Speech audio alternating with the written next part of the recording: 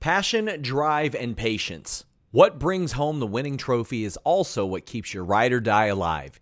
eBay Motors has everything you need to maintain your vehicle and level it up to peak performance. From superchargers, roof racks, exhaust kits, LED headlights, and more.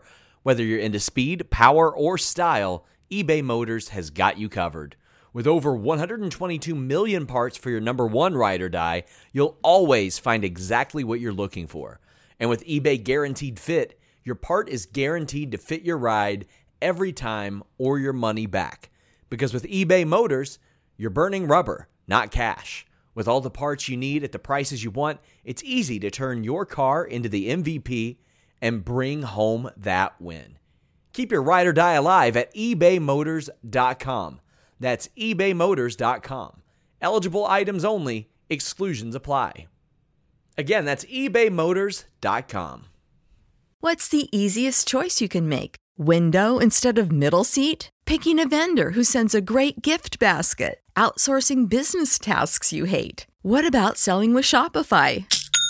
Whether you're selling a little or a lot, Shopify helps you do your thing, however you cha-ching. Shopify is the global commerce platform that helps you sell at every stage of your business. From the launch your online shop stage to the first real-life store stage, all the way to the did we just hit a million orders stage. Shopify's there to help you grow. Whether you're selling scented soap or offering outdoor outfits, Shopify helps you sell. Wherever and whatever you're selling, Shopify's got you covered. Sign up for a $1 per month trial period at shopify.com/try. Go to shopify.com/try now to grow your business, no matter what stage you're in. Shopify.com/try.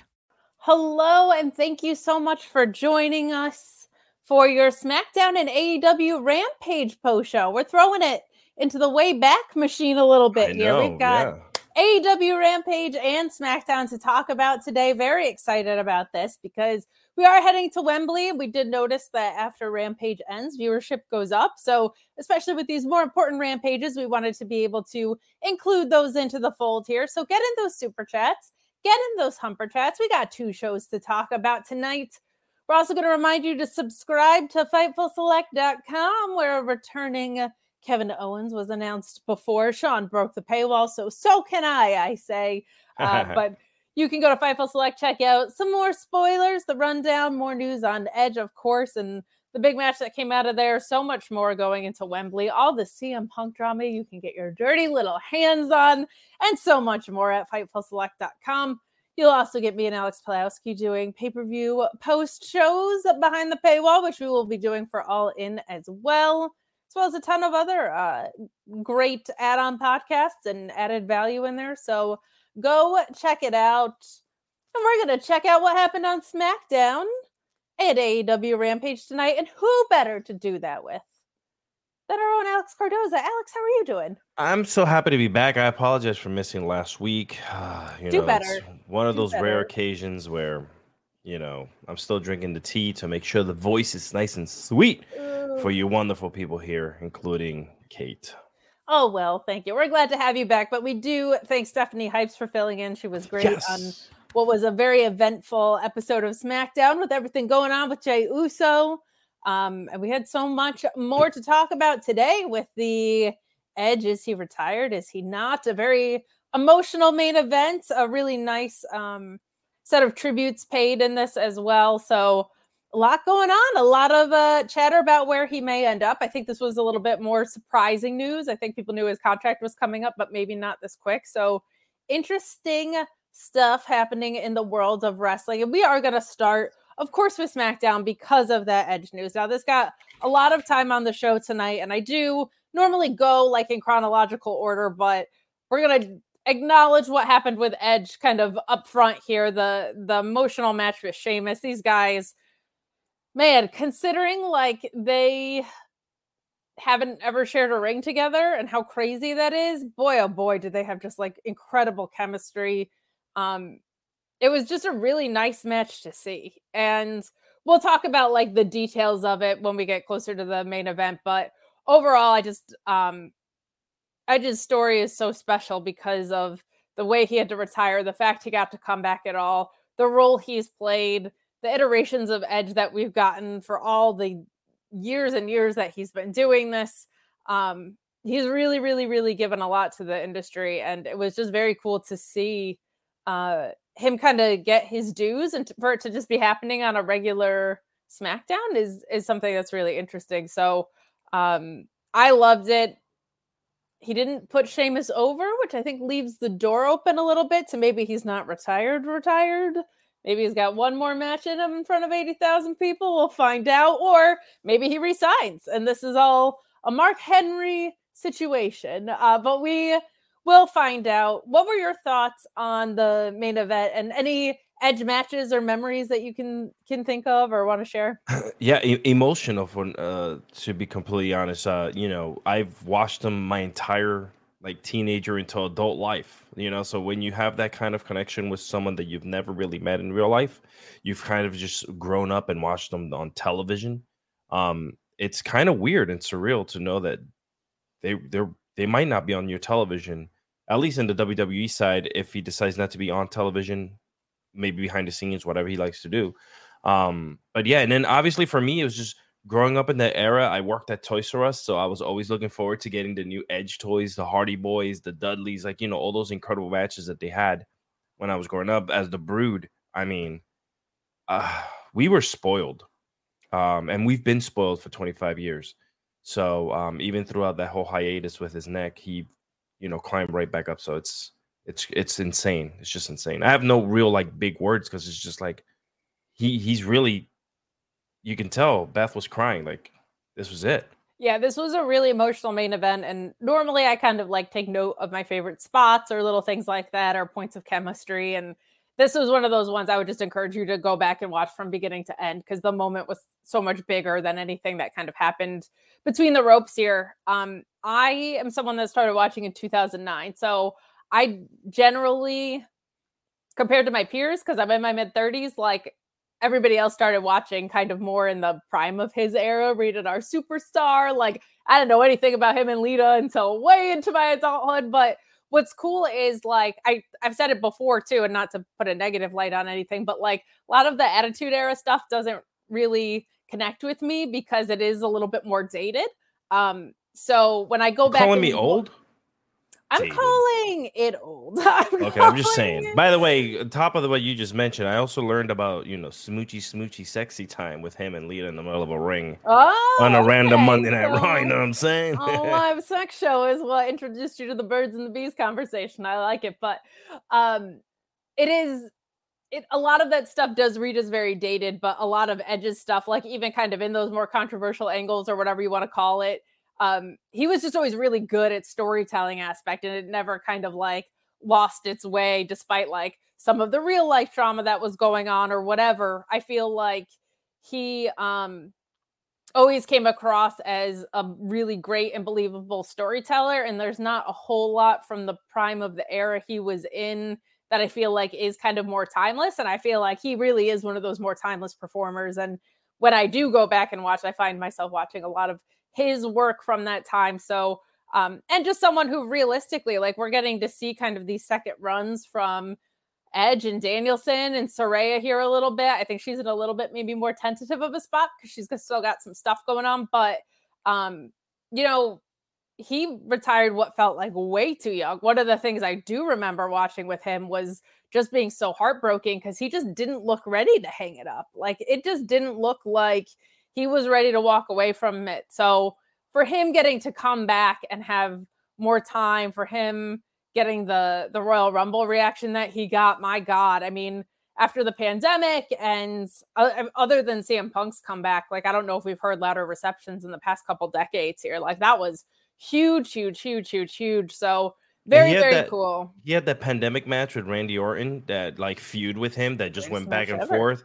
They did the greatest match ever in pro wrestling history. They did, he went to the house, and that was just insane in an era where we didn't know what was happening in the world. We were entertained, and he did that. You know what I'm saying? It's pretty great.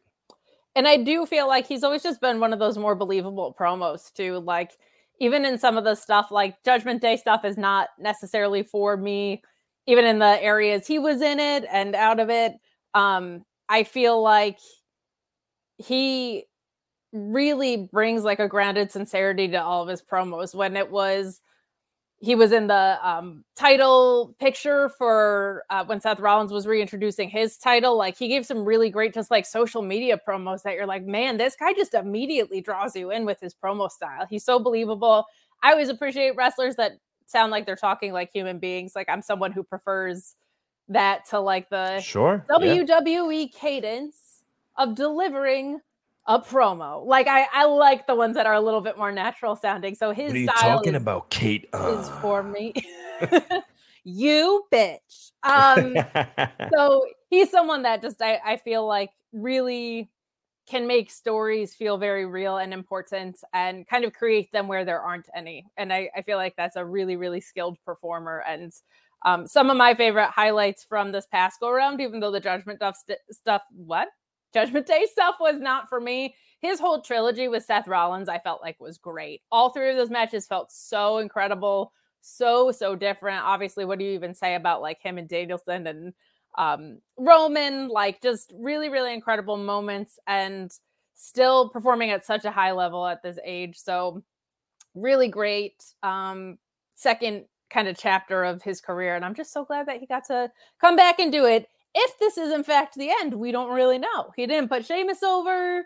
We don't know what's coming up. Obviously, Wembley's around the corner. If he did want to make a jump to AEW, even for just one appearance, you got Christian sitting right there. If he wants to re-sign with WWE in a performer capacity, run back him and Sheamus all day. This match was wonderful.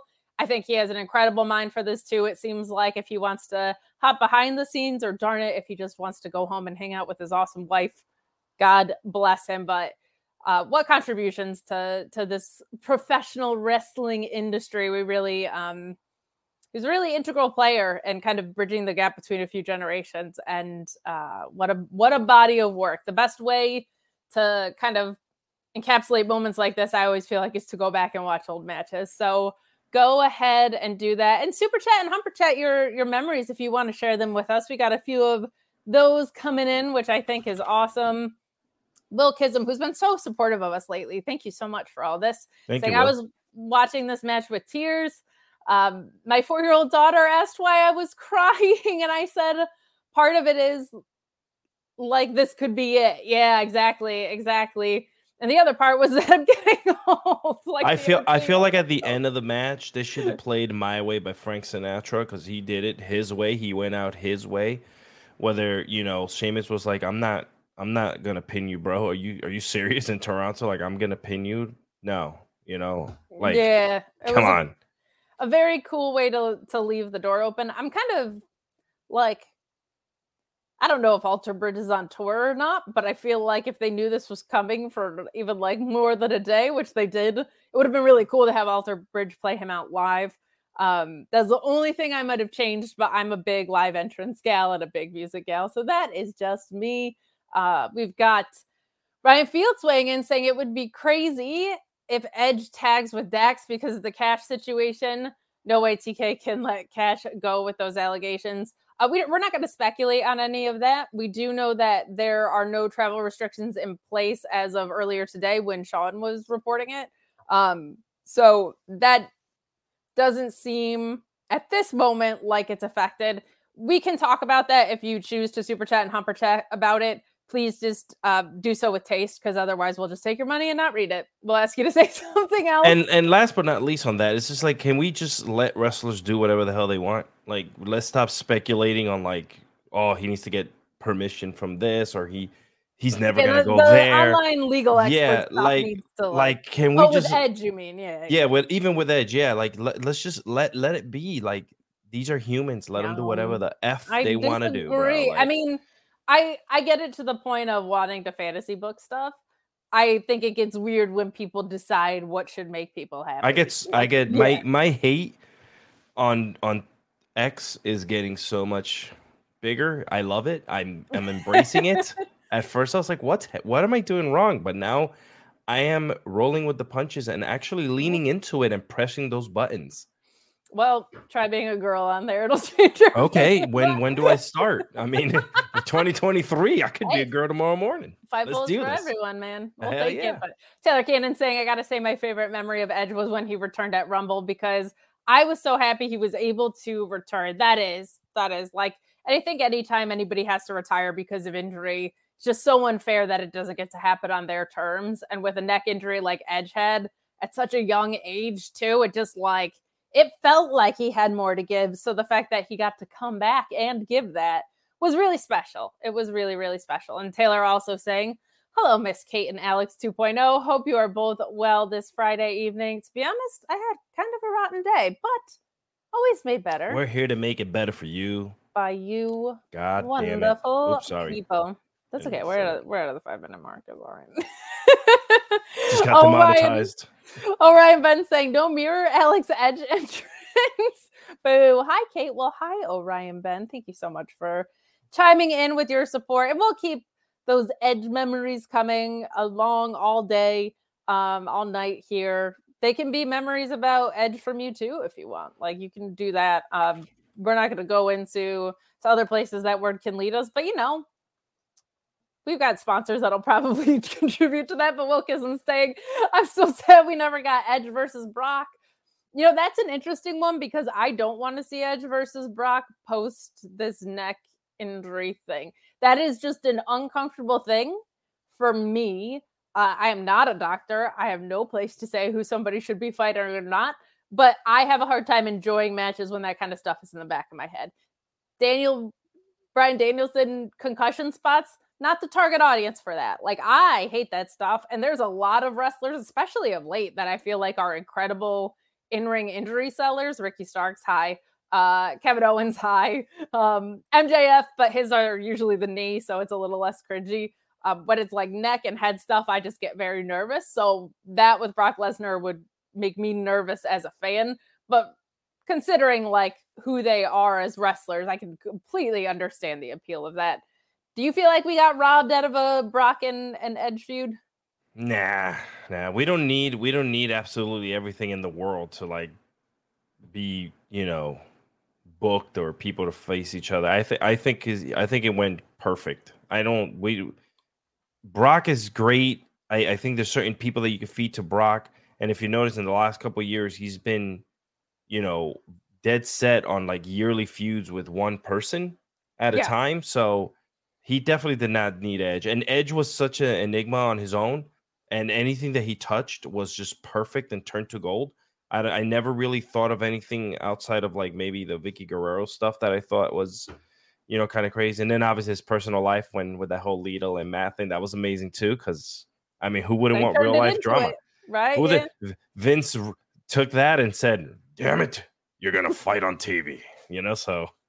Well, first he said, "I'm gonna fire the wrong guy and then hire him back, and then you're gonna fight on TV." But that's a whole other can of worms for another time. But all three of them did a great job bringing that to life. I can't argue with that. Arza 288 saying, I'm glad that if this is the end, Edge got to end it not with a doctor's order, but on his own terms. Agreed. I think that's the biggest kind of takeaway and a really great way to say it. I really appreciate that. Kylie, our friend, saying, also much love to Kate and Alexis. Y'all are awesome. Kylie, you are awesome. No, this is the way the kids are doing it now. Like this. I thought you were going to go to Aussie open mode, but we'll get there too. Vincent Moore saying, I remember the 90s Edge with Christian and Gangrel was one of my favorite Edge moments. Got the Brood in there. And the feud with the Hardys and Dudley Boys, I mean, helped main event tag team wrestling. It sure did. And of course, ushered in an entire match stipulation and style in a way that is pretty unforgettable. The Aftermath Pro Wrestling Podcast saying, I was at New Year's Revolution, the first ever cash in, which Edge won cashing in on John Cena in 2006. Wow. How could I leave that out? And that's all of crazy. Our Edge talk, the Money in the Bank grandfather was one of the most memorable ones, of course, because of that. But I think, he's really been kind of the pioneer of a lot of stuff that sneaks under the radar a little bit. I think people consider him synonymous with the ladder match, obviously, in tag team wrestling for sure. But That's a good memory. If you want to hit up like the biggest Edge fan in the world, our own Robert DeFelice is like the biggest Edge guy ever. Hit him up at Dude Felice on Twitter. He will give you all the best matches he's ever had, all the best memories you could ever think of. And just really like, that's his guy, you know, he's one of those. So good stuff. Let's dive into SmackDown. Please keep sending in your memories of Edge. I always love hearing about personal connections to wrestlers and favorite moments and things like that, especially for wrestlers who like kind of the bulk of their career was before I was watching, because it gives me little windows, little insight into things. I didn't love a lot of the rest of this episode, but this was kind of the hallmark of this episode. We did get some good stuff, but a lot of like double-edged swords on this episode. A lot of talent that I wanted to see, a lot of matches getting a lot of time, which is something I'm rooting for. But not the way I would go about maybe telling some of the stories here. So let's start off. We have your new U.S. champion, Rey Mysterio, with Santos Escobar on the Grayson Waller effect. Santos Escobar doing a great job of selling that leg injury from last week with the brace on his knee. Grayson Waller comes out and congratulates Rey Mysterio for winning the U.S. title. Mysterio said it felt great to be a 3-time U.S. champion. And Grayson Waller does what he does and starts to prod about, could they be co-champions? Like starting to needle at Escobar, who tells Waller to shut up and puts Rey over pretty heavily here, calls him a mentor, says that he's proud of him. And then Austin Theory's music hits. And Theory comes down in his gear, of course, with a microphone. Waller says Theory says that Escobar wasn't man enough to face him. And I don't know if like an Austin Theory return shot is what I would do with this guy after such a not so great reign. But what happens next, in my opinion, is worse. Adam Pearce comes down to the ring and he says nobody wants to hear Theory complain. And then LA Knight appears out of nowhere and congratulates Rey and says he's coming for that title at some point.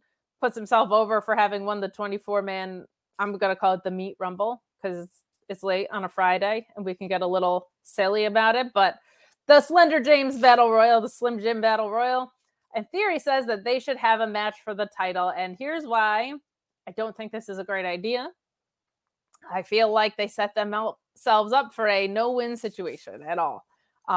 If you have Austin Theory lose, it's like continuing to be like, hey, what the heck are we doing with Austin Theory, right? And if you have LA Knight lose, my apologies, you're once again having probably your hottest organic babyface on the roster lose. If you have Austin Theory win, it's kind of like you just had him drop the title because things weren't working and now he's getting a return shot, right? And I just feel like there's two bad scenarios that you can create. One where neither guy should lose. That's kind of what I was saying about Edge and Brock, right? Like, who do you actually have lose in that feud is one thing. And then there's a situation where neither guy should win. Because if LA Knight wins here, are you going to have him beat Rey Mysterio? I don't think so. If he's going to lose to Rey Mysterio, that feels like a waste of a title shot. So all this feels kind of messy to me. We do have The Miz on commentary for this match, which tells you everything you need to know about how this match is going to go. He was really good on commentary, though. I love him leading into this. LA Knight as a flash in the pan. Calls him Fandango without the dance boots, Eugene without the crayons. Like, really, really good stuff from The Miz here. Kind of the most valuable use of The Miz in a while. Like, this has been a productive story, so I like that about it. But cutting to the finish, we have The Miz jumping on the ring apron and LA Knight turning his attention to The Miz because he's apparently an idiot. Until Knight lands a DDT on Austin Theory. Knight goes to the outside and chases The Miz everywhere until Knight clotheslines The Miz to the floor. Theory rolls up LA Knight with a handful of tights for the win. I don't need to see LA Knight in another title shot here, especially this rendition of him. I feel like him winning with a fistful of tights just makes him feel like still unworthy of the title. Like, he's never really had any convincing wins here because he's always cheating. And he keeps kind of talking about how great he is. And he just keeps proving that he's not actually that great when he gets like wins in this way. That was a lot to throw at you. But let's talk about the promo and the match that we got here. What were your thoughts on this kind of first half hour of Raw or SmackDown, I guess?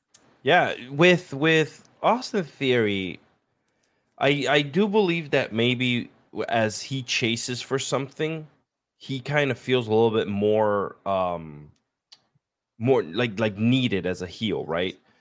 Because him with the belt was very lackluster, but him chasing, you can tell that kind of changes things a little bit. He's a little bit more vocal. He's able to attack whomever. He gets these cheap ass wins like he did today, which I know you don't like, but at the same time, what's a better heel way to win than cheap ass little wins, right? That'll just continue to. I know storyline ways, and Clean wins ever? No clean wins. There's no clean wins in Heelville in WWE. That's my problem though. Like, I know, well, but it keeps the fans entertained. All 17,000 today in the stadium. I do say this.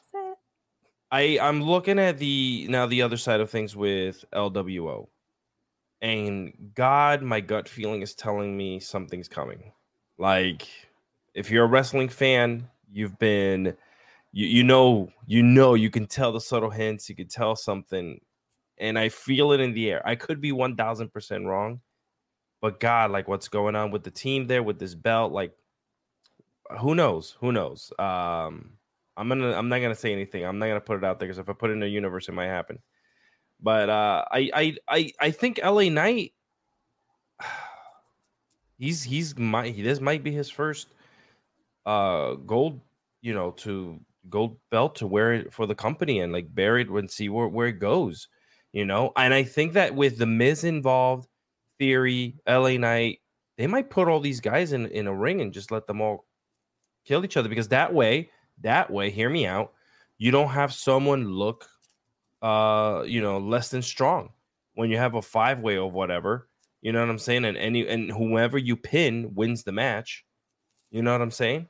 Yeah, it's definitely a protected way to go. You could easily do the Miz, LA Knight, Austin Theory, and Ray for like a 4 corners match. You definitely could set that up here.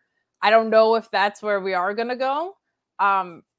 I just don't feel like it felt like Austin Theory's reign never clicked in. And to me, part of the reason it never clicked in was he didn't have convincing wins. He had a win against John Cena, who didn't care, just very clearly didn't care. Ruined him on the mic, from which he never recovered. Like, all of his matches and feuds were pretty forgettable in that reign. So when he dropped it, I was like, finally, an opportunity for this guy to go away and get repackaged. And now they're just sending him out here being a chasing heel. That's what they're gonna do. That's what they're gonna do. I don't think he's gonna in like 3 minutes to an opponent who wasn't prepared to face him. I know, and I don't think he's gonna win this title back. They're gonna flip flop it around here, and it's gonna be LA Knights. Obviously, like, this guy's hotter than hell. Like, why wouldn't you put something on him? And if this is I think it's gonna be Dominic Mysterio. Oh God! I think he's gonna drop the NXT title and then come back up and beat his dad, or combine them. No, people have been saying that. I feel like they know that the North American title, because let's not forget, the 205 Live title and the North American title are already a combined title now in NXT. They need that mid-card title in NXT. Like, they need it from a storytelling purpose. It's their most protected title. It's their workhorse title. Like, they need it from the perspective of the show desperately needs this title. So I don't think they go that way. And I do think Mustafa Ali beats Dominic Mysterio for it. Kind of sooner rather than later, based on what they're building out there. So you bring main roster people down to NXT and give them the belt. That's kind of what we're, got it. Okay. Mustafa Ali, a free agent. We saw how important the draft has been. Mustafa Ali and Rey Mysterio on that all day, please. But I just don't know, man. Like, you have Austin Theory lose his multi-month title at a 3-minute match on a random SmackDown to an opponent who wasn't prepared for him after he took out his best friend, so he should kind of be prepared for Ray.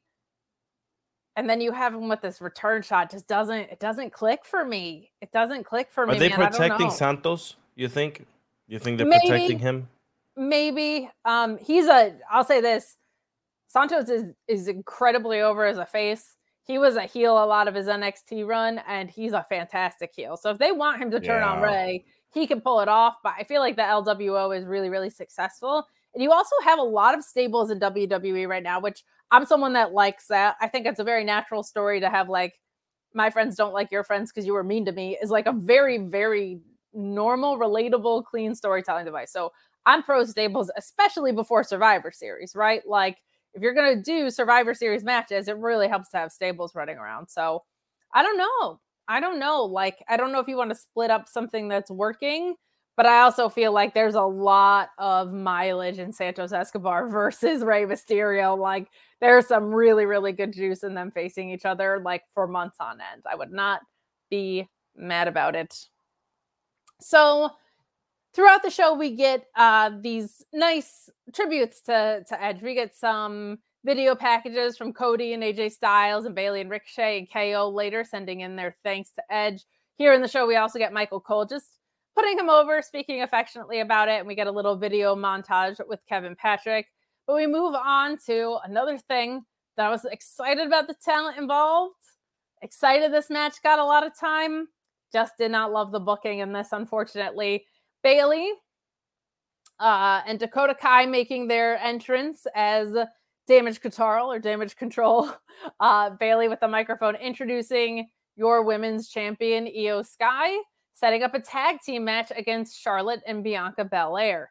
Now, I have a few issues with the way that this went. There was a really good in-ring for the most part, save a spot where Charlotte went for a hot tag and missed it. I don't really know how that quite happened, but we get Bianca with the KOD on Bayley. This show is sponsored by BetterHelp. If you had an extra hour in your day, what is the first thing that you would do? Read a book, take a nap, play some video games, do something for a friend, volunteer. A lot of us spend our lives wishing that we had more time. But the question is, time for what? And if it was unlimited, how would you go about using it? The best way to squeeze that special thing into your schedule is to know what's important for you and to make it a priority. And therapy can help you find what matters to you so you can do more of it. Therapy is so valuable. It's gotten me through some tough times, really helped me reflect on things that are important, specifically with BetterHelp. If you're thinking about starting therapy, give BetterHelp a try. It's entirely online, designed to be the convenient, flexible, and suited to your schedule. This is so beneficial when you've got that crammed schedule and you can't even imagine finding that extra hour. You can do it all from home. Fill out a brief questionnaire, get matched with a licensed therapist, and switch therapists at any time for no additional charge. Learn to make time for what makes you happy with BetterHelp. Visit BetterHelp.com/Fightful today to get 10% off your first month. That's BetterHelp, HELP.com/Fightful. It's so flexible and it can help you find that social sweet spot with BetterHelp. That's BetterHelp.com/Fightful. Everybody in your crew identifies as either Big Mac Burger, McNuggets, or McCrispy Sandwich. But you're the Filet-O-Fish Sandwich all day. That crispy fish, that savory tartar sauce, that melty cheese, that pillowy bun. Yeah, you get it. Every time. And if you love the Filet-O-Fish, right now you can catch two of the classics you love for just $6. Limited time only. Price and participation may vary. Cannot be combined with any other offer. Single item at regular price. Ba-da-ba-ba-ba. For the win, ultimately. And here's my complaint with this. Not only did you have your world champion lose, and I know Bayley's the one who got the pin, but like they've actually been a unit the whole time. I feel like when two people, especially two people that don't like each other, like Charlotte and Bianca Belair, beat people that are supposed to be tag team wrestlers and have been a unit for a while, that just looks bad all over the place. Like, I just don't have an interest in seeing this combination either, because we've already seen Bianca versus Damage Control run into the ground during her title reign over and over and over again. And it's supposed to be two people that have animosity towards each other versus, your world champion who doesn't take the pin but loses here, and someone she's been aligned with for over a year. This just doesn't work. It doesn't make sense. I don't like the booking here, but the match was great. You have 4 of the best performers in the world. Bianca always looks amazing with the KOD. Bayley is one of the most selfless in-ring performers ever, ever, ever. I absolutely adore that. I'm glad Dakota's sticking around, even though she's not cleared to wrestle. And I love Io Sky getting reps on my television, but she's your champion. And much like Asuka, kind of feels like the accessory in all of this, which I don't like one bit. What were your thoughts on what we got here? I like how they're putting Io front and center, like, she's coming out to her own entrance, making her feel like a world champion, which is something that they don't do very well often. They often kind of fumble that. They fumbled the hell out of Asuka for the second or third time now with that, kind of making her the 8th wheel and everything. So for me, it was a good, strong entrance. Other than that, this match was a little bit all over the place for me. Like, why would you put these pieces and, not have your world champion kind of like, be the dominant one in all of this? But I mean, because that would not go down if Charlotte was champion. So yeah, the age-old question. Here we go again. Where are we going with this? What are we gonna do? I want them to keep. I wish they keep Io. I would love for her to stay in this and be strong. But with rumblings of somebody else who just got brought back to the company, like what are we doing? Agreed with that. I think the name being Kyrie might be on her way back, which is very exciting. So I had no idea. That's a possibility. I heard about that. I also kept waiting for. This is tricky to explain because I kept waiting for WWE to do the thing that they do, and I don't necessarily like it, but it would have made sense from a story perspective. I kept waiting for either Shotzi to come and torment Bayley, and her to be the loss causer. Is that here. over with now? I don't think so, because you weren't here last week. No, there was more of that. There was more of Shotzi tormenting Bayley, so I thought her causing the distraction, which it's kind of like you can't complain that the food is bad and the portions are too small, right? I complained about overbooking on the show all the time, and now I'm saying where's the overbooking? So I understand my own hypocrisy in that, but for the way WWE tells stories, I was kind of expecting Shotzi to come down and do that. And I was also wondering if we were going to get Asuka doing a run in here and maybe on the side of Io, because that might be a good next move for her since they really kind of threw everything else out the window. So while I don't like overbooking, I was kind of expecting all these things to happen, but instead, nope, you just have Bianca pinning Bayley, which was a little bit weird. Arzaz saying that every Money in the Bank women's champion is booked the same. You're right. It's like we had a cash in that lasted longer than 24 hours, and that is good. That is progress. It seems like they were at least thinking of a story there. I also feel like if the idea is that Io's going to get pissed at Bayley because Bayley was the one that lost, like, how many times are we going to go to this well before it's a boy who cried wolf thing, right? Like we have all the teases of the breakup happening. We have it twice in the Money in the Bank ladder match where they cost each other and don't capitalize on it there. I thought maybe they were waiting for Dakota to come back. She has a long way to go. So I'm just a little bit confused, but I love all the talent that's involved in this. There was a lot of really great in-ring work, and I'm glad to see women's wrestling getting a lot of time on television. I just wish the champions were made to look a little bit stronger in the process. We've got some more super chats and humper chats coming in. We're going to listen to your Edge memories and favorite moments all night. Really, really emotional and celebratory ending to SmackDown tonight, which we are going to get to. But Kylie, the wonderful, beautiful, amazing Kylie saying, I'm hoping for something with Christian before the end. Me too. I don't think like I need an Edge and AEW entire run.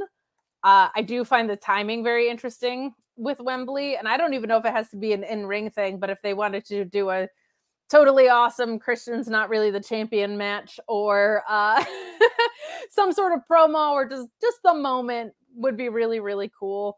We'll see if they end up doing that, but Christian and Edge obviously been so connected their whole careers. And I'm just loving all the work that Christian is doing right now, man. He's sending his daughter out of the arena for trying to touch his belt and saying that she's not credentialed. I mean, if that's not entertaining for you, I don't know what is. 75% of that WWE promo were Edge and Christian memories. Okay, so slice it however you want it. They couldn't get away from that. They're known for recreating history in their own vision. They can't. This is something that these two are tied together forever. Definitely. And I think it's awesome because I feel like Edge got to have this really awesome comeback in the company he's in. This Christian renaissance, I think, has been really, really fun. So it would be cool to see them kind of merge again. We've got some more chats coming in. Thank you guys so much for all the support tonight. Will Kism circling back to Rey and Santos, saying that I think the end game is Rey versus Santos for the title at Mania, maybe Rumble or WrestleMania. Rumble feels like a good shout from like a time and pacing perspective, and also gives you some more breathing room with the LWO. Like you can have everything be fine for a while and then have Santos start to get angrier and jealous because it should have been his title reign and things like that. So I don't hate that idea at all. And I love the idea of them.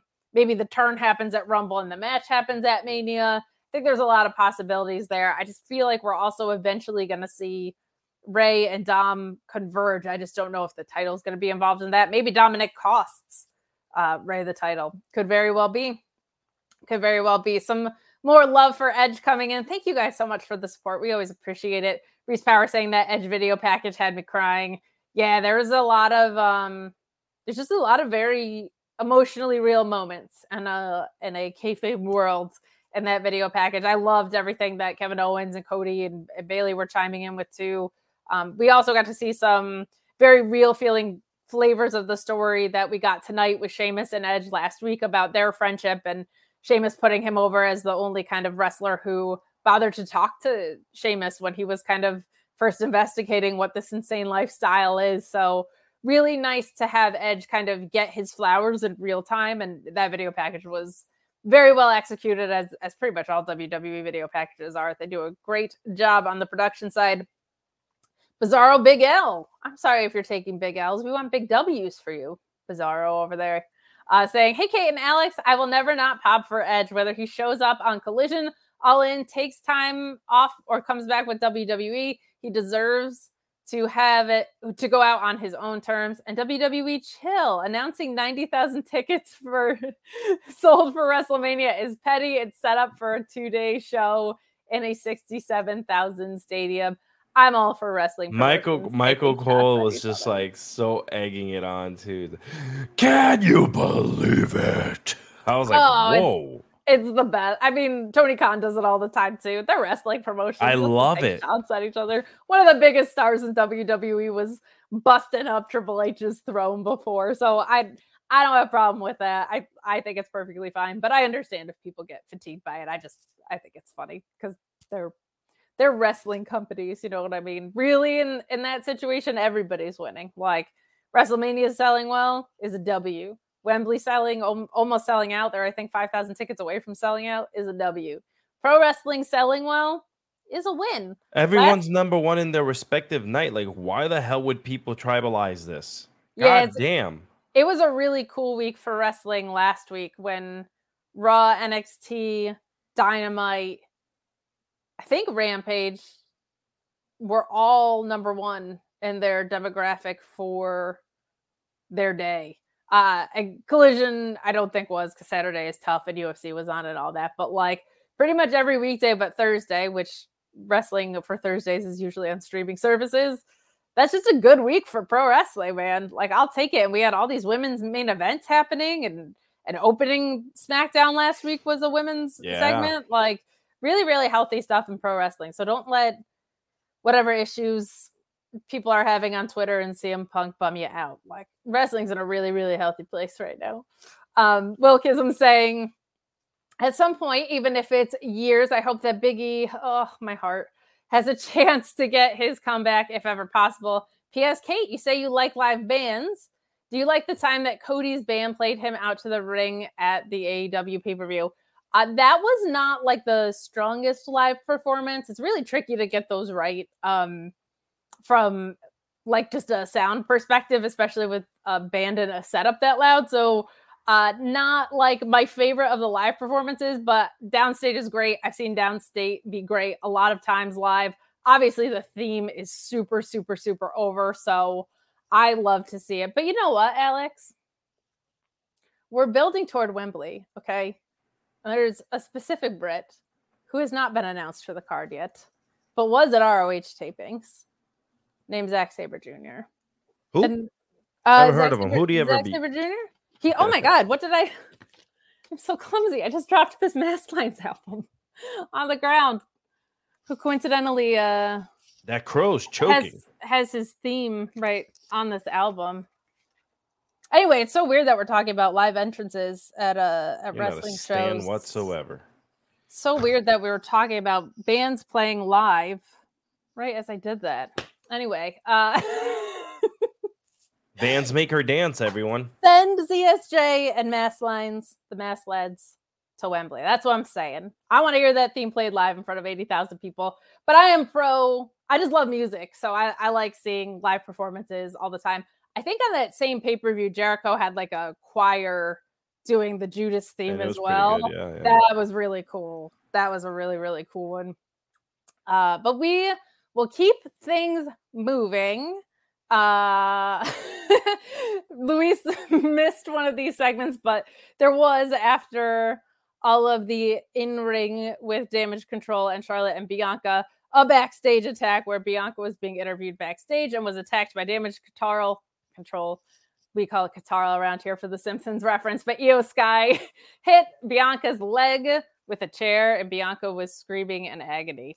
I don't know what to make of any of this because I don't know who's a heel and a face anymore in that. Tons of knee injuries in WWE. I hope they have a good MCL, ACL repair person.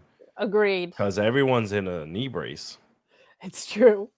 It's true. Guys, get in your super chats and your humper chats as we move through the show. Most of them have been about Edge, and darn it, they should be. Some really, really incredible and emotional stuff in that main event. If you didn't watch it, we're not really going to get into too many details when we do talk about the main event because it's just a really big moment. The emotions were running high through the crowd. Beth Phoenix was crying. Sheamus and Edge definitely kicked it up a notch. Really, really liked what we got there. So send in your memories and your moments of the Rated R Superstar Edge. But right now we're going to talk about this quick Street Profits and OC match. We got a super chat from Ricardo saying OC has the best pyro in the biz. I think Cody Rhodes might fight you on that. And heel Ricky Starks getting the overkill. I love heel pyro. Ricky Starks pyro, yeah. It's so great. It just doesn't stop for like 5 minutes. But that's the best.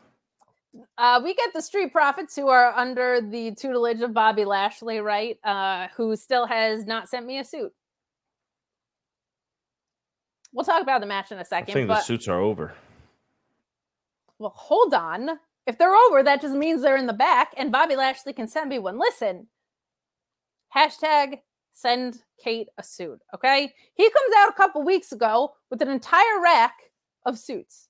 Beautiful suits. Multi-$1,000 suits. Because the Street Profits are in sweats. You know who else is in sweats? Me, right now, in my suplex hoodie, in my leggings, okay? I could also use a suit to spiff things up. He's out here last week saying, it bugs him that the Street Profits aren't living up to their potential. I'm also not living up to my potential because of the lack of wardrobe. So everybody tweet at Fight Bobby or whatever his Twitter handle is and tell him to send me a suit. I will take whatever one is available. I will go to the tailor. I will look great. But Bobby Lashley, all you got to do is send me the suit, man. I know you've got plenty of them. But anyway, we do have a match here, I guess, that we should talk about. A match? The OC going for the Magic Killer at the end of this, but Montez Ford breaking it up. And they hit what looks like a new finisher for the win, which I really like. I love when heels and faces turn, and especially ones that are kind of getting like repackaged in this way. Yeah. They change up their moveset too, because they're trying to live up to their potential, right? Like they're trying to readjust things. They've got a new attitude. I like it when teams do things like this and debut new finishers, which I think was really, really fun. This was like a 3-minute match, and the OC aren't doing much of anything because they've been stuck in Karrion Kross, tarot, hot, witchy woman world for a while. But this is a perfectly serviceable use of them. The Street Profits are great. I think this is clicking with Bobby Lashley. Even if he refuses to send me a suit, I still think the angle is working. I got to be objective in my analysis, even though my feelings are hurt by the lack of suit arriving on my door. But really, really good stuff here. I got to say, I miss Cedric and I miss Shelton. I really like those guys. I hope they work their way to the picture here soon. What do you think of this new alignment with the Street Profits and Bobby Lashley? What do you think about him not sending me a suit? And what did you think of this match? Well, let's start with the suit situation. Even if it's like something that he's sending to the tail, like to the cleaners, because he used them, just send it over to Kate at kateneedsasuit.com, PO Box 6969. How did you know my address? God, I mean, I've been there twice. So let's get that out of the way. Second thing here. Let's talk about this Street Profits and this awesome new like sit down powerbomb frog splash combo. I don't know that I'm just making it up, but it looked pretty cool. The new outfits look pretty cool. I think you're starting to see that gray line creep in here where we don't know what's happening. You have Bobby Lashley coming out and giving you the fisting you, like all that good all that good stuff. Where do we go from here, my friends? I think you tell me, man. You just took this in a very different direction than I don't know what you bastards here in the chat are like are thinking, you dirty people, just because it's almost midnight in the East Coast. That's right. Let's put it this way. If Bobby Lashley this is his new role, kind of like Jinder Mahal's taking over like the Veer and whomever that other nice fella is that is with him. I'm all for it. And if this is like, if we're gonna start creeping up to like, Bobby kind of like maybe the Street Profits kind of mess up a little bit and Bobby decides to start being a little tougher, doing what now? The fisting, everyone loves getting fisted by Bobby Lashley in the arena. I think it here first, folks. Not even a paywall story. Right here on the Smackdown review. My God. It's a fist bump, Alex. Fist bump me. I'll be honest, man. I'm here for it. I'm here for a Street Profits heel run. I'm here for what Bobby Lashley his work as a heel was always incredible to me. Yeah. And I think him being a mouthpiece without kind of having to say much just because of the stature that he brings and who he is, man. And what if Selton and what's his face get like pissed off about this? Yeah. And they're like, yo, what's happening here, dude? I thought we were boys, you know what I'm saying? And I think this will work, man. I think this is great. I think whatever they're planning on doing, because I don't want to speculate, is going to be big. And Bobby Lashley in this new role, I mean, freak yeah, man. I think everybody should always speculate wildly. That's what I think. Minerva saying, "Sup, partners? Eddie Kingston, the G1. What happened on Dynamite? I can't with this guy. But this is a contribution to a suit for Kate or a new internet machine and snacks for other Alex. Give me some snacks. I'm hungry. For once, I recorded with Alex Pulowski earlier, and his internet was the bad internet. Okay, we recorded Know Your News, and I thought it was me, but it wasn't me. Okay, but people forget Sheamus had a bad back, and that's why they put the bar together. That's right. Oh, one of the most legendary runs of all time. We will talk more about Mr. Sheamus in a little bit, but feel free to get in all of your super chats and humper chats, talk about Edge or whatever else you want to, including Albert Ponce, who says, "Hi, Kate, which card will have a better fatal four-way women's match, All In or Multiverse of Madness?" And Alex, I will say Santos and LWO will turn on Ray. I am so for it. I think you have to have Santos be the one to turn out of that. You can't really turn Ray heel at this stage of his career. Not that he couldn't do it, but I think he's just too universally loved. I don't know, but I do know that I'm going to both shows this weekend. I'm going to the New Japan show and the Multiverse one. I feel like from an in-ring, it'll probably be the Impact one. I think from an overall just like experience moment, etc., that all in Fatal 4-Way is going to be something special. Like when you consider Shida having the title right now, this rendition of Toni Storm is amazing. We're going to talk about it on the Rampage review. Saraya in her home country after everything that happened to her in her young career and her getting to have this comeback run. The reception there is going to be just unbelievable. And Britt, who gave a really nice promo that we'll talk about later tonight too. On Dynamite, she was wearing the jacket that she had at the first All In. And it's really special when you consider this collection of women and what they're going to do there. But man, Julia is something else right now. I'm so excited for that Fatal 4-Way, and those Impact Knockout gals, always bring it. Always bring it. Kylie fisting can be fun. I mean, what the F, Alex? You guys. Listen. It's after midnight, okay? I'm just here for a good time. The other fella is not Senga. That would be a different tag team. That is Veer.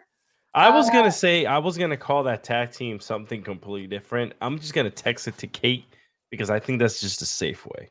I swear it almost like spilled out. And I was like, that's why I said that. That nice fella. Well, listen, you're talking about Veer. You're talking about all these dirty things. Are Veer and Senga ever coming back? Well, you don't want to have them come too soon. We know that much. And let me tell you, there's only one way to ensure that that's not the case. Veer took Blue Chew for months before he debuted on the main roster. We knew he was coming, but it took forever to get there. And my goodness, if you need a little bit of assistance with that, let me tell you. Is your sex life stuck in developmental? Well, get ready for a call-up with BlueChew.com and the code FIGHTFUL. Same active ingredients as Viagra and Cialis, but how about this? No awkward in-person visits, no trips to the pharmacy. It ships straight to your door in a discreet package. But let me tell you, your package is not going to be discreet when you use Blue Chew, and the code FIGHTFUL helps give you that confidence, that performance to take you straight to the main event, if you know what I'm saying. When approved online by one of our physicians, it just arrives straight to your door. You're not going to have people nosing around with what you're doing. And right now, you get your first shipment free when you use the code FIGHTFUL. Go straight to the top, if you know what I mean. Memorable performance, high spot, whatever other innuendos you can think of, BlueChew.com and the code FIGHTFUL. Like Sean's innuendos could touch what we have tonight. My God. See what I did there? That's what she said. My God. BlueChew.com, code FIGHTFUL. And we move right along into more of your Edge memories and some more Smackdown to talk about. Getting those super chats and humper chats if you would be so kind. But saying, I think we already read that one about the Edge video package having you crying. But it's worth reading again because it was an emotional one. Yeah. Luis saying that Julia versus Deanna versus Giselle Shaw versus Mama Congo is set up for that Fatal 4 back at Multiverse in Philadelphia, and I'm gonna be there. We move along to this Bloodline video package with Paul Heyman. I don't know, man. This is just the most fun. This little interaction between Kayla and Paul Heyman has been like something that they kind of created out of nowhere. Kayla didn't have necessarily like the most distinct personality backstage until those interactions with Paul Heyman, and they are so much fun. We get Kayla asking Paul Heyman for a Bloodline update, and he declines. And she says, I've been hearing rumors, okay? I've been listening to Fleetwood Mac. I've been hearing rumors a lot. She doesn't say the Fleetwood Mac reference. That's all me, but it's a great album. Heyman says that Jey Uso abandoned the WWE universe and asked Kayla Braxton about her mom and dad because he said he heard rumors about her family. And I just loved that. I thought that was so fun of like, well, if you're going to talk about my family, I'm going to talk about your family as if he's in the Samoan dynasty. Heyman answering a phone and says that the caller told him that Jimmy Uso will be live on SmackDown next week. So just really, really fun interactions here. Kind of nice to have a week off from the Bloodline with this Edge match being the thing to close the show. Like, I think you don't want anything overshadowing what we got in our main event tonight. So I thought this interaction was great, and it'll be nice to have Jimmy Uso back to try and further explain his actions. But what do you think of this little segment that we got here? Yeah, it was fun. I mean, I'm glad that it didn't start the show. I'm glad it didn't end the show. I'm glad it was somewhere just stuck in there, quick, get it out of the way. Like, we don't need. There you go. We don't need to have, the show to be, and obviously because it was Edge's show, we didn't want a lot of the, influence of the Bloodline storyline to continuing to kind of overtake everything and overshadow it. So it was fun. It was fun. Overall, the show was pretty good. A lot of stuff. I'm not gonna say what I was gonna say. No, I thought it was like kind of the trap we fall into of like a lot of really great in-ring and a lot of really weird booking. But this was all about the main event, which we are gonna get to now, which is awesome. We have Edge defeating Sheamus in what was a really special, bigger than wrestling kind of moment and ending in this. Edge rolling him up and hitting a spear for a great near fall, and then Edge landing another spear for the win. After the match, Edge just extremely emotional. Beth Phoenix looking like she was going to cry. The commentary team just pulled back and just let the moment breathe with Sheamus and Edge hugging it out, which was the perfect call. I think that's one of Michael Cole's best assets, is in moment like that. And I think great announcers in both real sports and in wrestling, just letting those moments breathe, like letting the moment just occur and not having to weigh in on every aspect of it. They really did a nice job here of pulling back. I thought this was just an incredible match. If this wasn't like a retirement-ish thing, I'd be like, let's get a feud going. Like, let's run this back a few times, because I think, of course, you're going to kick it up a notch when you have such a special moment, but they had really, really good chemistry. Like, it's kind of crazy to think about the fact that they haven't been in the ring together before. I thought the story that they quickly snapped together for this last week was really special, and I can't say it enough. Like, we can talk about spots in the match. We could talk about, you kind of brought up the moment with Sheamus before of like, I'm not going to pin you.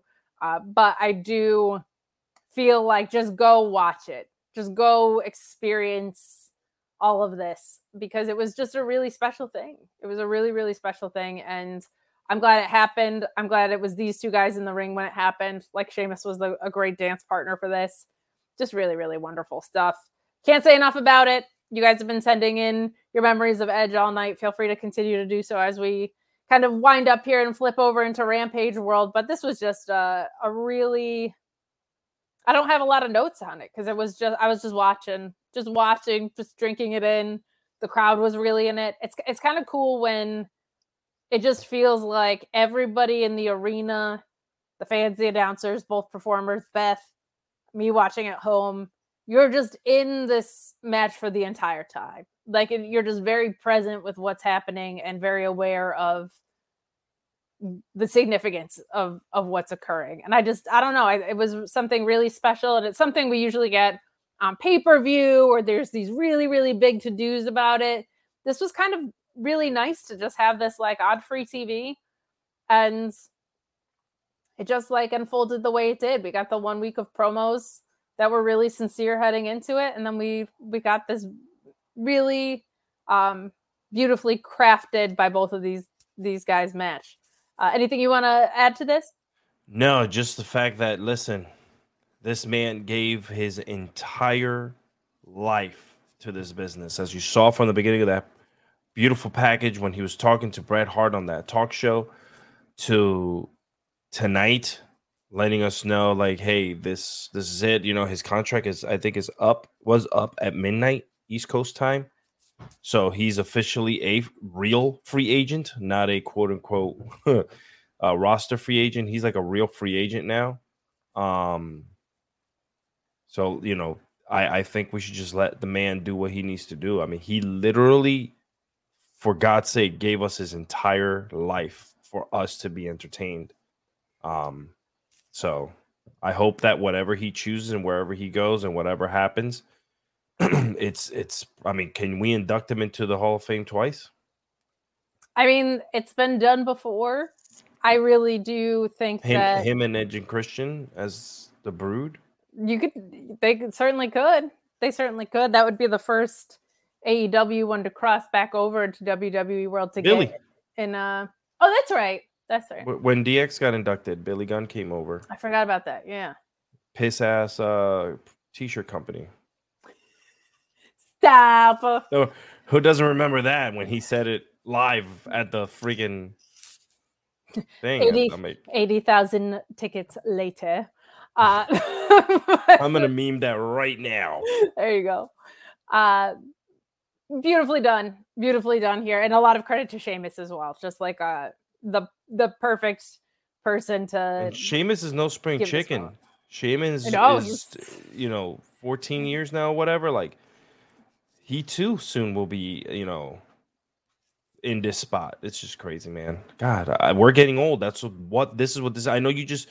You know why this is special for me? Because I know you mentioned that you didn't watch since you didn't watch from the beginning, right? From the Attitude Era. For me, 2009 was my. So I have been watching since that very first episode of Raw in '93, and even before that with my grandfather in Puerto Rico. But and the very first Nitro episode in '95. Like I've been watching this for this long, and for me to see a person like that I sat with my dad every Monday watching, and we would talk about his matches and all the pay-per-views and the TLCs and everything. Like.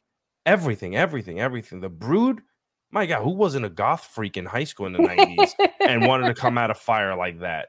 I tell you what, man, it's incredible. Agreed. We've got a couple more chats before we flip over into AEW Rampage World.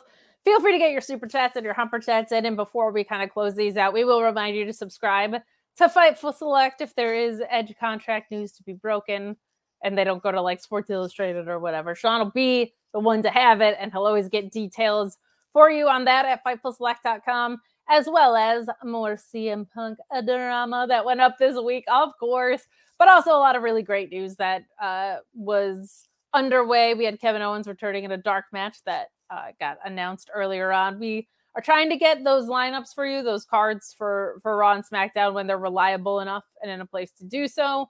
The news of who was behind Leatherface on that atrocious death match.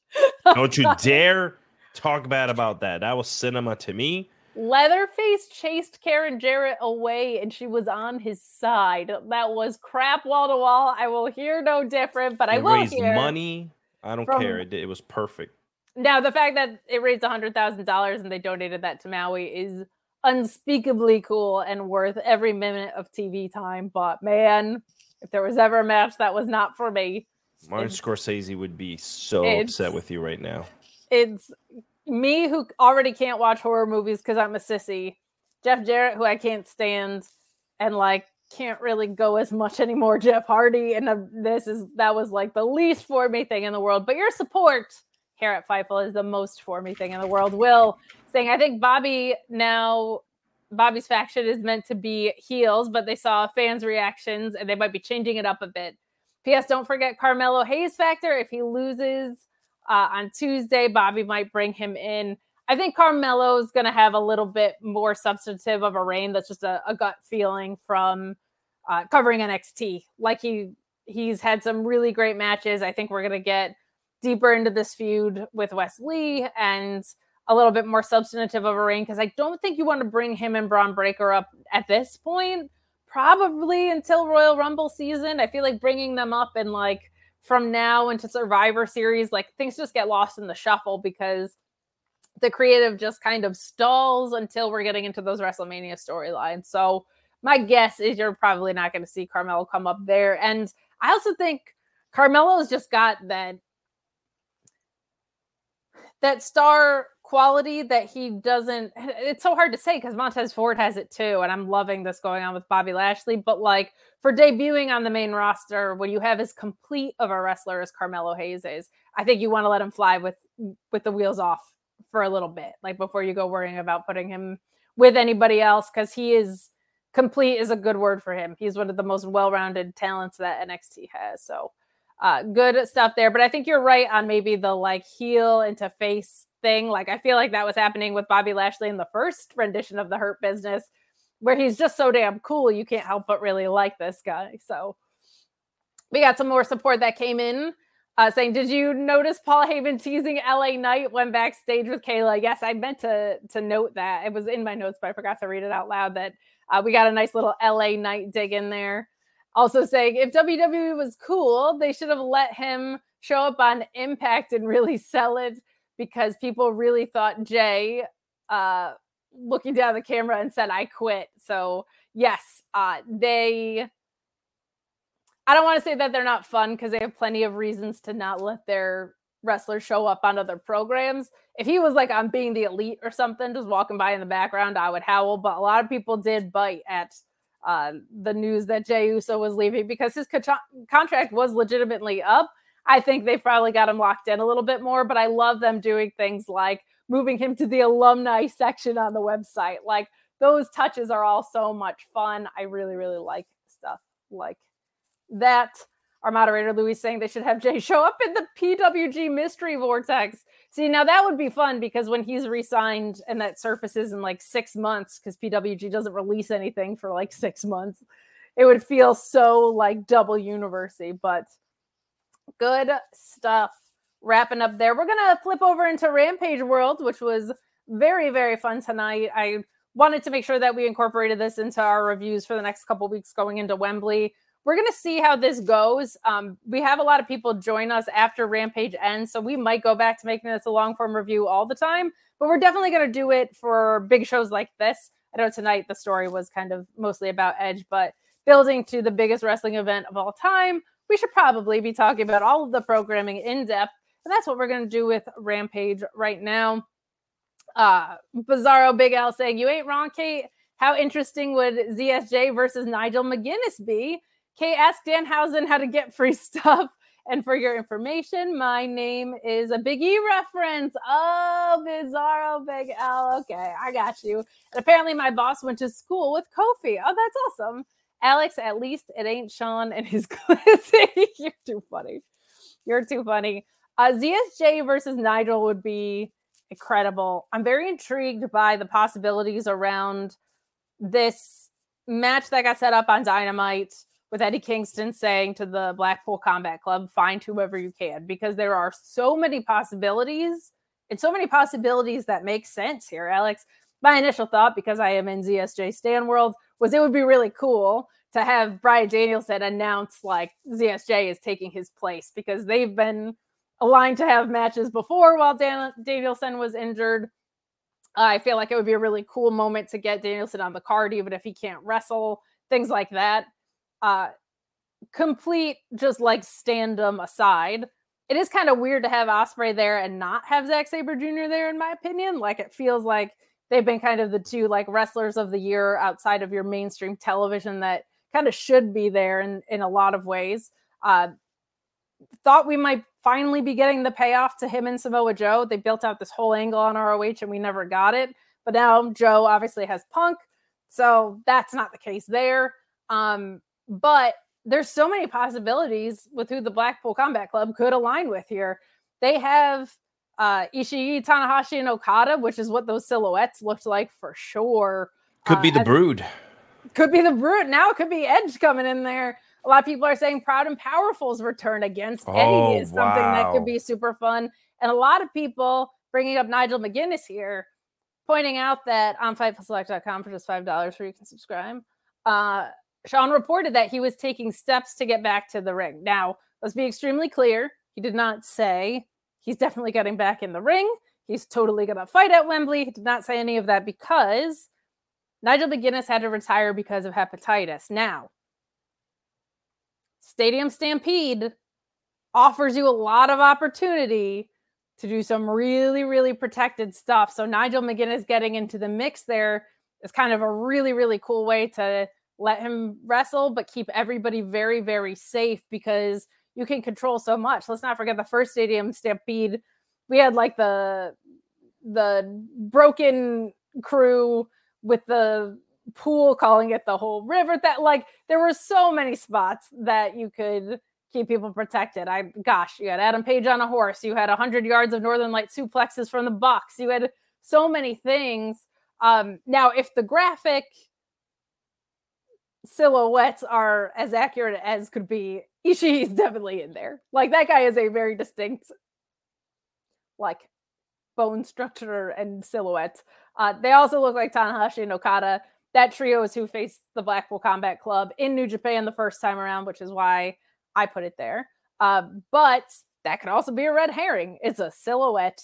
It could be a lot of people. Do you have any thoughts on that specifically? Any guesses you want to throw in there? No, I'm with you. I have no idea. I've been trying to guess, like every time I look at the silhouettes, I'm like, is that, WWE does a good job of like using like, generic creative wrestler silhouettes, so you have no idea who it is. Vacant. It's just yeah, but like right now I'm like looking, I'm like, I mean, one of them, like you can see hair. I'm like, come on, guys, like yeah, that looks like Tana. Like that. Like, why would you do that? So looks like Tanahashi to me. I'm just saying. I think that's the only one, but I mean, I honestly, for some reason, I don't want to know who it is. I want to sit there and I want to be surprised with everyone else, who's going to be, watching it or whatever, whenever they decide to unveil it. You know what I'm saying? So that's where I'm at right now. I have been looking into the silhouettes. I did freaking superimpose it. I'm like, why would they do this? Like, why would you give it away this easily? But God knows, we'll see. Could definitely be red herring. Some people that are being thrown at in our chat. Chris Hero is a name I've seen a few times. Shota is the young lion of Jon Moxley.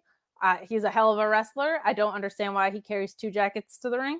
But other than that, he's great. Why are you wearing a jacket and bringing a jacket? It's a weird thing to do, but a fantastic little wrestler. Great. Good stuff in the G1. We have Proud and Powerful, and I've heard this one a few times too. Maybe Daniel Garcia breaking away from the Jericho Appreciation Society, getting initiated in the Blackpool Combat Club in this match could be a lot of fun. Some people saying Kenta. I don't know if Kenta's right for this match, but this is all made the more interesting by, if you follow the Brit wrestling scene, there's a huge indie show with like all of the names that we just named as well. So a ton of possibilities here. We get Brian's Choice, Zack Sabre Jr. I love that moment. My little Tecker heart would just be fluttering. But Claudio's Choice, Chris Hero, Jon Moxley's Choice, Homicide. I completely forgot. Homicide was another name, especially with Proud and Powerful coming into the mix. You could do Homicide and Proud and Powerful. So many possibilities. Thanks for that chat. That was that would be cool to have them kind of like all pick their guy. That's a fun angle, but I just want to see Danielson get on the card, even though he can't fight. Like I want the UK crowd to be able to have that moment for sure. But let's dive in. Kylie saying the Rampage opener humped last chat. Love you all. Well, we love you and all of your support, and you're wonderful and beautiful and perfect. And if anybody is mean to you, I will fight them. That's it. I will fight them like Rey Fénix fought Commander today with Alex Abrahantes at his side.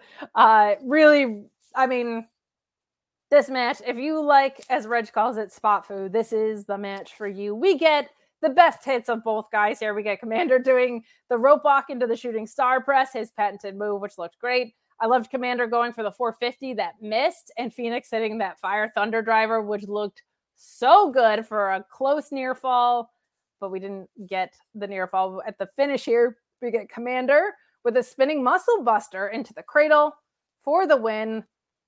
Really fun way to kick off the night. I love when we get either like crazy tag matches to start us off on Rampage, because it is late in the week and late in the night. And I love when we get matches like this to kick us off. All those kind of like energetic, super fun, fast moving matches like this are wonderful. For a while there, it was like Adam Cole opens Rampage. That was his spot. And it was the same thing where it was just like, I'm immediately psyched. Loved this opener. What were your thoughts on this? Same. I felt like they kind of got back to what they're used to. Getting back into like the starting the matches strong. These two, my God. I thought to myself, like, some of these moves that they were doing to each other, they have a way of kind of like really hiding how they land, because the way they were landing on their heads, it's unbelievable. Like, I'm thinking back at some of the moves right now. I'm like, holy shit! Like, give me more of this. This lucha libre crazy style. I want more of that on Rampage. I don't know why we don't have it, but I think that they have that specific style, and I mean AEW does, and I believe that they should, lean onto it. And WCW did it with the cruiserweights back in the day. Mm-hmm. So I think I believe that this should be, especially with Friday nights, with how late it is, kind of pump that crowd up too, because they're recording right after Dynamite. So yeah, other than that, man, it was, insane. And they gave each other love at the end of the match, which was really cool. Funny you should mention that about the crowds, because where we have seen a lot of these luchadors is on ROH, and ROH has a really funny challenge in that they film before and after Collision. So it's while people are walking in the building and don't want to pay attention, and it's when people want to leave. And there's a lot of lucha action, and I think part of it is for that reason, is to pull the crowd in, kind of like Smart. you were alluding to. And I think this is also kind of newer. It feels like all of a sudden we have like this crop of luchadors that's unbelievable. Some of the ROH adoption, I think, played into that with everything with LFI. We've seen Metalik around, and Commander, and Vikingo, and Gringo Loco. Oh my goodness. So really, really good. I feel like as soon as we stopped reviewing Rampage, it really kicked up a notch. So I'm glad that we get to do it tonight and next week. But I do feel like there seems to be a more concerted effort AEW-wise in general, in my estimation right now, where all of the programs are working together to feed pictures. So like there's been women's matches with stakes on it, and that's led into things that have happened on Dynamite and things on ROH that have happened that have had consequences on the Collision women's division. So just nice to see the whole ecosystem working kind of more copacetically than it had. We get two back-to-back video packages, one from Britt Baker, who's talking to the wonderful, beautiful, incredible, amazing Renee Paquette. Britt Baker saying she was the first All-In. She was the first woman signed to AEW, and she will win the first women's championship at All-In, which I liked. I liked her kind of alluding to the milestones that she's had, and she has had a lot of firsts there. Face Britt Baker has not really been for me since Jamie's been out. It feels like a lot of her face turn was predicated on the relationship with Jamie. Kind of feels like she got a little lost in the shuffle, but this was a really nice promo because we're speaking to a very clean story here, followed by QT Marshall saying that he's winning matches and championships in AAA, which he did, which is wild. I did not have QT Marshall winning a AAA title on my 2023 wrestling bingo card, but 2023 wrestling is pretty wild. Johnny TV was shown driving with his tiny dog as well. Makes me wonder if that was great. Makes me wonder if that tiny dog will also maybe pull Taya Valkyrie into the mix, because we've seen her with that before. We've seen her as Frankie Monet, I believe, on NXT with the tiny dog. I would be all for Taya joining this whole QTV angle. They were gold together on Lucha Underground. So I'm for bringing that back if that's where they're going. What do you think of Britt and QT Marshall's vignettes and the tiny dog? It's nice to see Britt, getting back into the fold of things. I don't like face Britt either, but whatever. The more time she's been one that has really worked her ass off to kind of get our respect as wrestling fans. All the work that she's put in, she feels important. She feels like she's part of what AEW's core was and still is. That part of that company that kind of is still there with them, and I like that. And I enjoy that her promos, whether they're face or heel, they mean something now. Like, she's so damn good, and I feel the energy when she speaks about being at All In, because you can tell, like, from the jacket and everything. Like, you see the video package, and I went back and I saw that match, and I was like, wow, like, I had no idea who the hell Britt Baker was. Sure. And I was like, whatever. And here I am now pulling for her. Like, I am doing the DMD, and I'm, you know, I'm like, I am a fan. And with Marshall, what can we say about QT, man? Like, he's like, I don't want to make this sound bad, but I think since what's his face, Cody left, he's really kicked it up in AEW. QT has. QT is one of the best reaction-inducing wrestlers like Yeah. ever. He just plays such a specific role, right, in what he does. But it cannot be overstated how good that guy is at getting a desired reaction from a crowd. He's really, really good at it. I love the QTV angle. I didn't think it was a good spot for Will Hobbs. Like that mishmash felt off to me. But I love the idea of the QTV stable, and I love Johnny Impact and Taya, who, yes, did also have a tiny dog in Impact as well. Same dog in all these wrestling programs. I agree with you. QT is drastically underrated in that specific thing in wrestling. I love the QT TV. I'm hooked on that. I like everyone that they've kind of put together with that little stable. It's doing great. Whatever he does with Hobbs, I know is going to be amazing. I watched his matches in AAA, and I was amazed. I was like, wait a second, this man can go. Yeah. You know, I was like so into the match. And again, these are people that I never really paid attention to, obviously, because I was part of just the one thing that I was watching. Sure. And now that my palate has been tasting these other plates out there full of food, it's been delicious. It is. I went on a whole little rant about why it's so important to watch multiple promotions the other day. And it is, because there's different ways to tell stories. It would be like only listening to one genre of music or watching one genre of movie.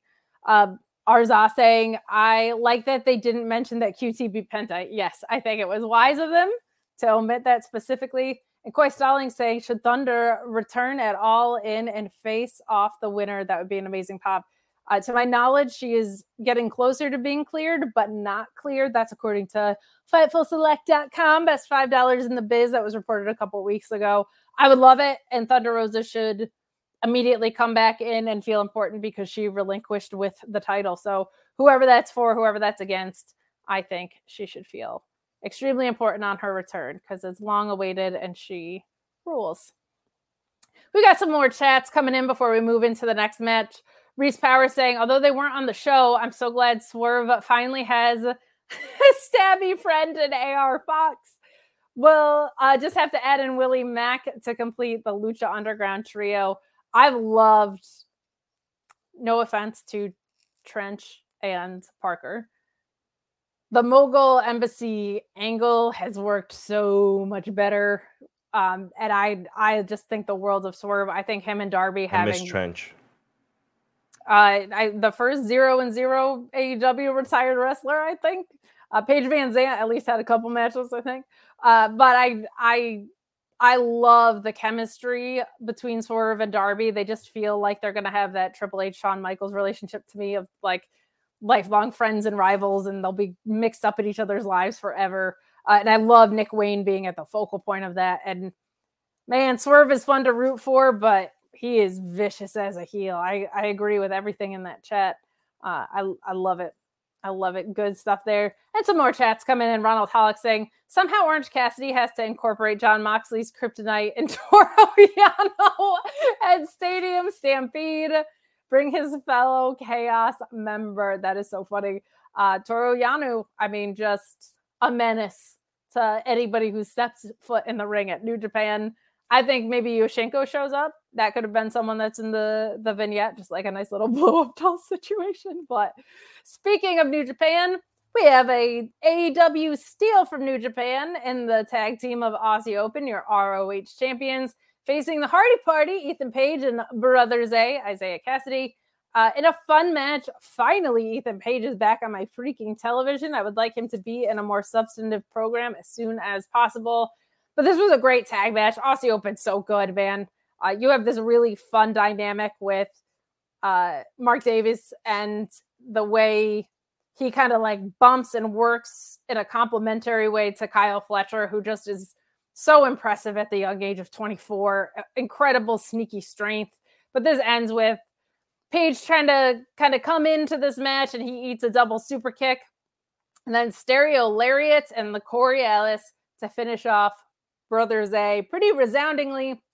And after this match, we get Aussie Open cutting an in-ring promo on Adam Page and MJF. Fletcher calling MJF a bad person and Cole a piece of trash. And most importantly, saying they'll never hit a kangaroo kick in their lives ever. Which, if that's not the most heel thing you could say after Wednesday, I don't know what is. Really liked the match. Really want to see Ethan Page in a position of importance on AEW television. But this was all for Aussie Open, and I'm very excited to see this match with them versus MJF and Adam Cole, Alex. Yeah. Can I be honest? No. Okay, then fine. I'm done with my talking. Goodbye. The next match. No, I'm just kidding. Go ahead. So I love what they're doing, at All In, but I didn't need this match. I didn't need, why couldn't we just get 2 other wrestlers on the roster? You know what I'm saying? Or whatnot to kind of like go up against these boys at the buy-in. Like I really don't understand, because something bad could happen during this match. Yes. And then you're effed. But I think what happens in this tag match might have implications in the main event. I'll put it that way. I think however Aussie Open wins is going to make one of them question the other's friendship, and you're going to see. Okay, I see what you're saying. So it's a storyline driven event, because from what I see on X Twitter and everywhere else, that all these journalists are saying that, this is a dynamite card with no storylines and just people being put together out of a hat. So, randomizer when you play the video game. So I'm just trying to figure out, that makes perfect sense. I need everyone to listen to me. Okay, hold on. I'm getting very serious. A card getting finalized late and having no stories are different things. All of these multi-man matches have stories behind them that have been building for weeks, months, years, decades in some cases. They all have shared motivations. They all hate the other side for reasons. A bunch of multi-man matches getting thrown together is not the same thing. So the internet's wrong? Random collections of things. It drives me crazy because they do this with Forbidden Door, too. I thought the internet was always right, man. Nope. It drives me nuts when I see that, because there's such a big difference between what happens when you see, like, it's Action Andretti and Darius Martin and a third guy thrown together versus multi-man matches that have storied histories with each other and all have shared motivations. That's what a story is. You have history. You have shared motivations. What? This makes a lot more sense now. You're right. Yeah, I am right. Thank you. Yeah, of course. I have to give you your flowers, young lady, because now that I think about it, there could be dissension. That the Roderick Strong might come down in his wheelchair, 200 yards downfield and try to do something. Like, now I see it. Now, God. Yeah. My third eye has been opened. My third wrestling eye. All the complaints about like Kenny Omega and this like BC Gold. I'm like, because Kenny Omega and Jay White don't have a history. No, they don't know of each other. Here. I don't know if you knew this. This is the first time they're meeting. Couple more chats. Orion Ben saying, Mirror Alex is proof that watching all graps is good. Yeah. Go watch all of them. Go watch Mid-80s NWA. Yeah. Magic Plus saying, Alex, handshake emoji, John Cena, Marines. One of those is very authentic. And one of them was in like the Marine 6. We move along. And one of them you can't see. One of them you can't even see. It's just camouflage hat walking around the screen. That's right. We get the Righteous in a creepy ass promo because the Righteous is creepy. All right. They are creepy. You got Vincent and you got Dutch doing his weird tongue thing in the background, but Vincent, a longtime ROH talent, a standout, very special in the presentation of what he does, killing it on ROH. Really great story with the Dark Order. I think we're going to be seeing more hints of that. They kind of pried Stu away from the Dark Order, and now the question is, are they going to recruit the rest of the Dark Order and have a massive faction? are these two groups just going to be at each other for a while? So really, really well done stuff here.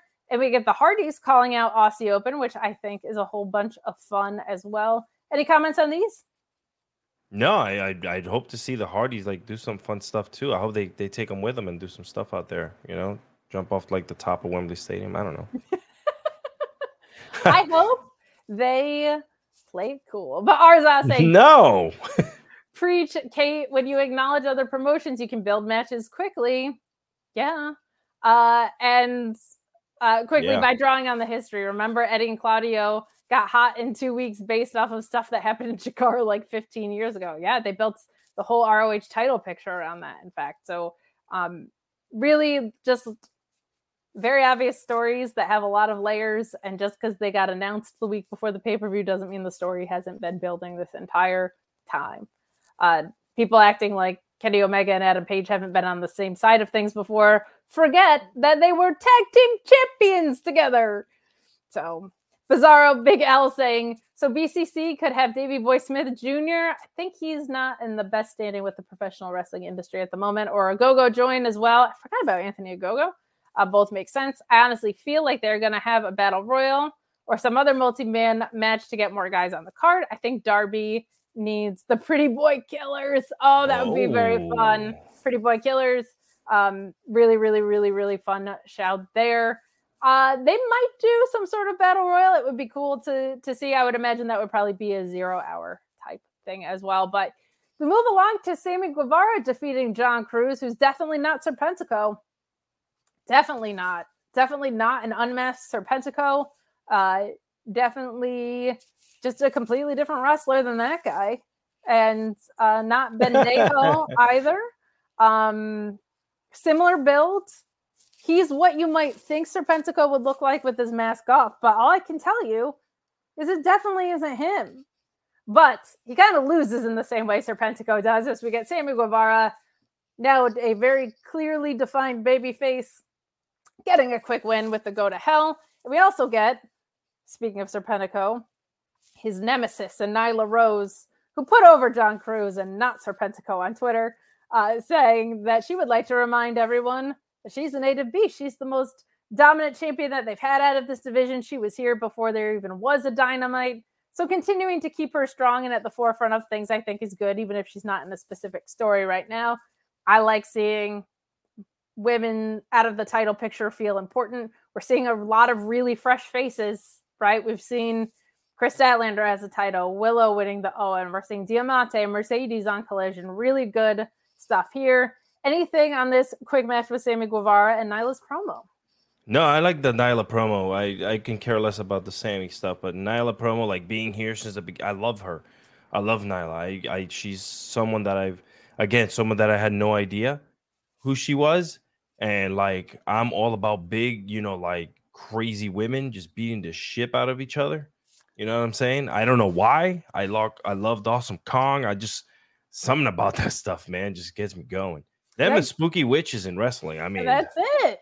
But even the spooky witches are ass kickers. You like, yeah, that are here to lay their shit in, and which we haven't seen in a while. I haven't seen a lot of spooky stuff going on. Spooky season's around the corner. I don't know what they're doing. I'm not very happy right now. I hope that they're back in time for Halloween. That's all I can say. I'm intrigued to see where this Chelsea Green interviewing partners thing goes, if they continue it, because I think Piper's a good call, but I think there's still a lot of ways to move on with good Chelsea use of Piper too. She's another one.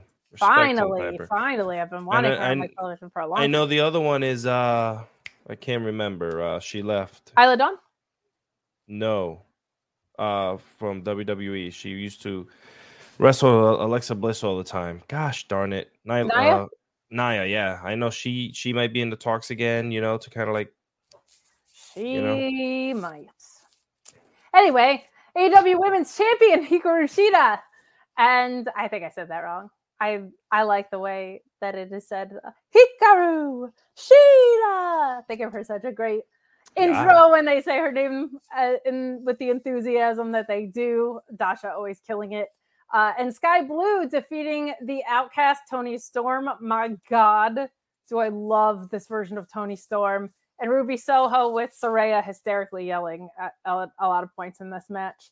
Loved her saying, stop yelling at them, Bryce, when they were clearly cheating in the corner. That cracked me up. We got a really nasty hip attack from Storm on Sky Blue. I mean, there's a lot of things that people are watching at the Toni Storm hip attack, but it is a violent one. Ultimately, the faces coming away here with the W. About. And then we get Britt Baker coming down, and we get a melee because women get go-home melees with their angles too. The boys are always having melees on AEW. Always. I'm so glad to see the gals having them, and they were good ones. Man, Sheeta's work rate is so high. I love having the title on someone that can go the way that she can. The Outcast looking really good here too. I love Ruby Soho so much, and Toni Storm. This I'm falling apart movie starlet thing is so it's working for funny. Her. Yeah. I love it. It's so refreshing, and I think it might be the unraveling of the Outcasts a little bit. Like we might see she's falling apart. Personally, I think this whole angle might be falling apart of this whole alliance, but this I don't know, this Hollywood 50s starlet of her just losing herself after losing her title with the curled Marilyn Monroe hair and all this. It's hysterical. I now see why her and Juice Robinson make such a great couple, because they are both just the silliest people in the world, it would seem. At least on screen they are. What do you think of our main event tonight? And might I also point out, this is the third AEW women's main event in 4 episodes. Ever since that sign made its way to AEW television, they've been really putting their foot down. Don't let people tell you years of bitching about something doesn't pay off, because clearly I'm the only reason there's been. No, I'm just kidding. What do you think of our main tonight? Listen, I believe you. I see something being written. I thought it was pretty good. There was a lot of peaches in this match. There's a hip attack in the corner. It's kind of hard to miss. I mean, Jesus, Tony Khan, fuck's sake, you have no shortage of very talented women on your roster that can kick ass, but also are very beautiful and know it. They work it, and they do the things that they got to do to make sure you know that they are very voluptuous. It is true. Tony Storm leans into it as the blue. For real. As of late, I've been noticing that they really I guess, they're a lot looser with that kind of stuff on AEW. And on Rampage especially, because it has the later start time, they can get away with it a little bit more, I think. But it's also just a very heel thing to do to flaunt your sexiness as Tony Storm does. But you're right. I don't know. Is this the end of the Outcasts, or maybe they'll just get someone else in after this weekend? Can they reunite and be even stronger than what we thought? You know what I'm saying? It's in the cards. I think it's a good way to maybe keep the title on Sheeta and let things feel protected. Sure. Is Toni Storm and Saraya having some tension? So that's my guess about where it's going to go. But we got some breaking news from Luis, who said that Tony Khan just announced Jay White versus Dalton Castle for Collision tomorrow. That is what we call made for Kate. Dalton Castle's just incredible if you haven't gotten to see him, because he's been behind the ROH paywall. Wow. And I guess payroll. Breaking news. Kate's getting paid to watch Ring of Honor. She's on the payroll. But my Honor Club subscription is paid for by Fightful, so I will take that. Breaking news, if you work for Fightful. No, I'm just kidding. But that was our main event. I love that we got the melee to go home on. I love that we had such a great night of wrestling and a really, really special moment with Edge. Really, really great stuff. On this day, we spoke clearly. Yeah. We ran through Rampage and Smackdown. Alexis, plug your stuff and let's get out of here. Let me plug it like a plug-in. I want to say thank you to everyone. Now, Miss Kate. Thank you to everyone for continuing to follow me and have fun with me on the interwebs. And you guys already know my style. You guys see when I'm pushing buttons, and I love it. For those who don't know and watch the show and then go comment in my DMs that I find later because they're hidden, that I'm a scumbag AEW fan, then I love you too. You can follow me on the X Twitter _Alexis Cardoza. You can follow me on the Instagram, just Alexis Cardoza. And lots of fun stuff coming soon, and let's do it together. Wait until your DMs are full of people that you are allegedly sleeping with that you've never been in the same room. Oh, I've slept with some people already. It's crazy. They wanted to know if I've hooked up with you. I'm just gonna put it out there. I'm not gonna put the tweet or who the person said it. We've been in the same room once. Yeah. On top of a coffee table. Coffee. Yeah. And that was about it. There was a couple other people that I'm not gonna mention their names because they're friends of ours here on the show and other coexisting people. I mean, I probably slept with Rob too, which is great. I don't mind. That's awesome. Good for you. Yeah, love it. Thank you for bringing that up because it's great. I found them in the hidden DMs section, like where like you gotta like. Oh yeah, people... no, I just usually let those burn because they're terrible. Jeez. Yeah, I'm always like kind of disappointed with the caliber of wrestler I'm sleeping with. I'm like, don't put me with a jobber. If you're gonna make up I'm sleeping with someone, at least let him be like a multi-time champion. But you can follow me at Miss Kate Faye. We've got more great coverage coming to you on Fightful Select. Please go subscribe and leave a thumbs up on this video on your way out. Big week of wrestling coming up, and stay tuned to Fightful Select for more contract news, etc., etc. CM Punk drama, Wembley news. We've got it all for you there on Fightful Select. Have a safe and wonderful wrestling weekend. Stay tuned for the Collision post show tomorrow. That'll have you covered.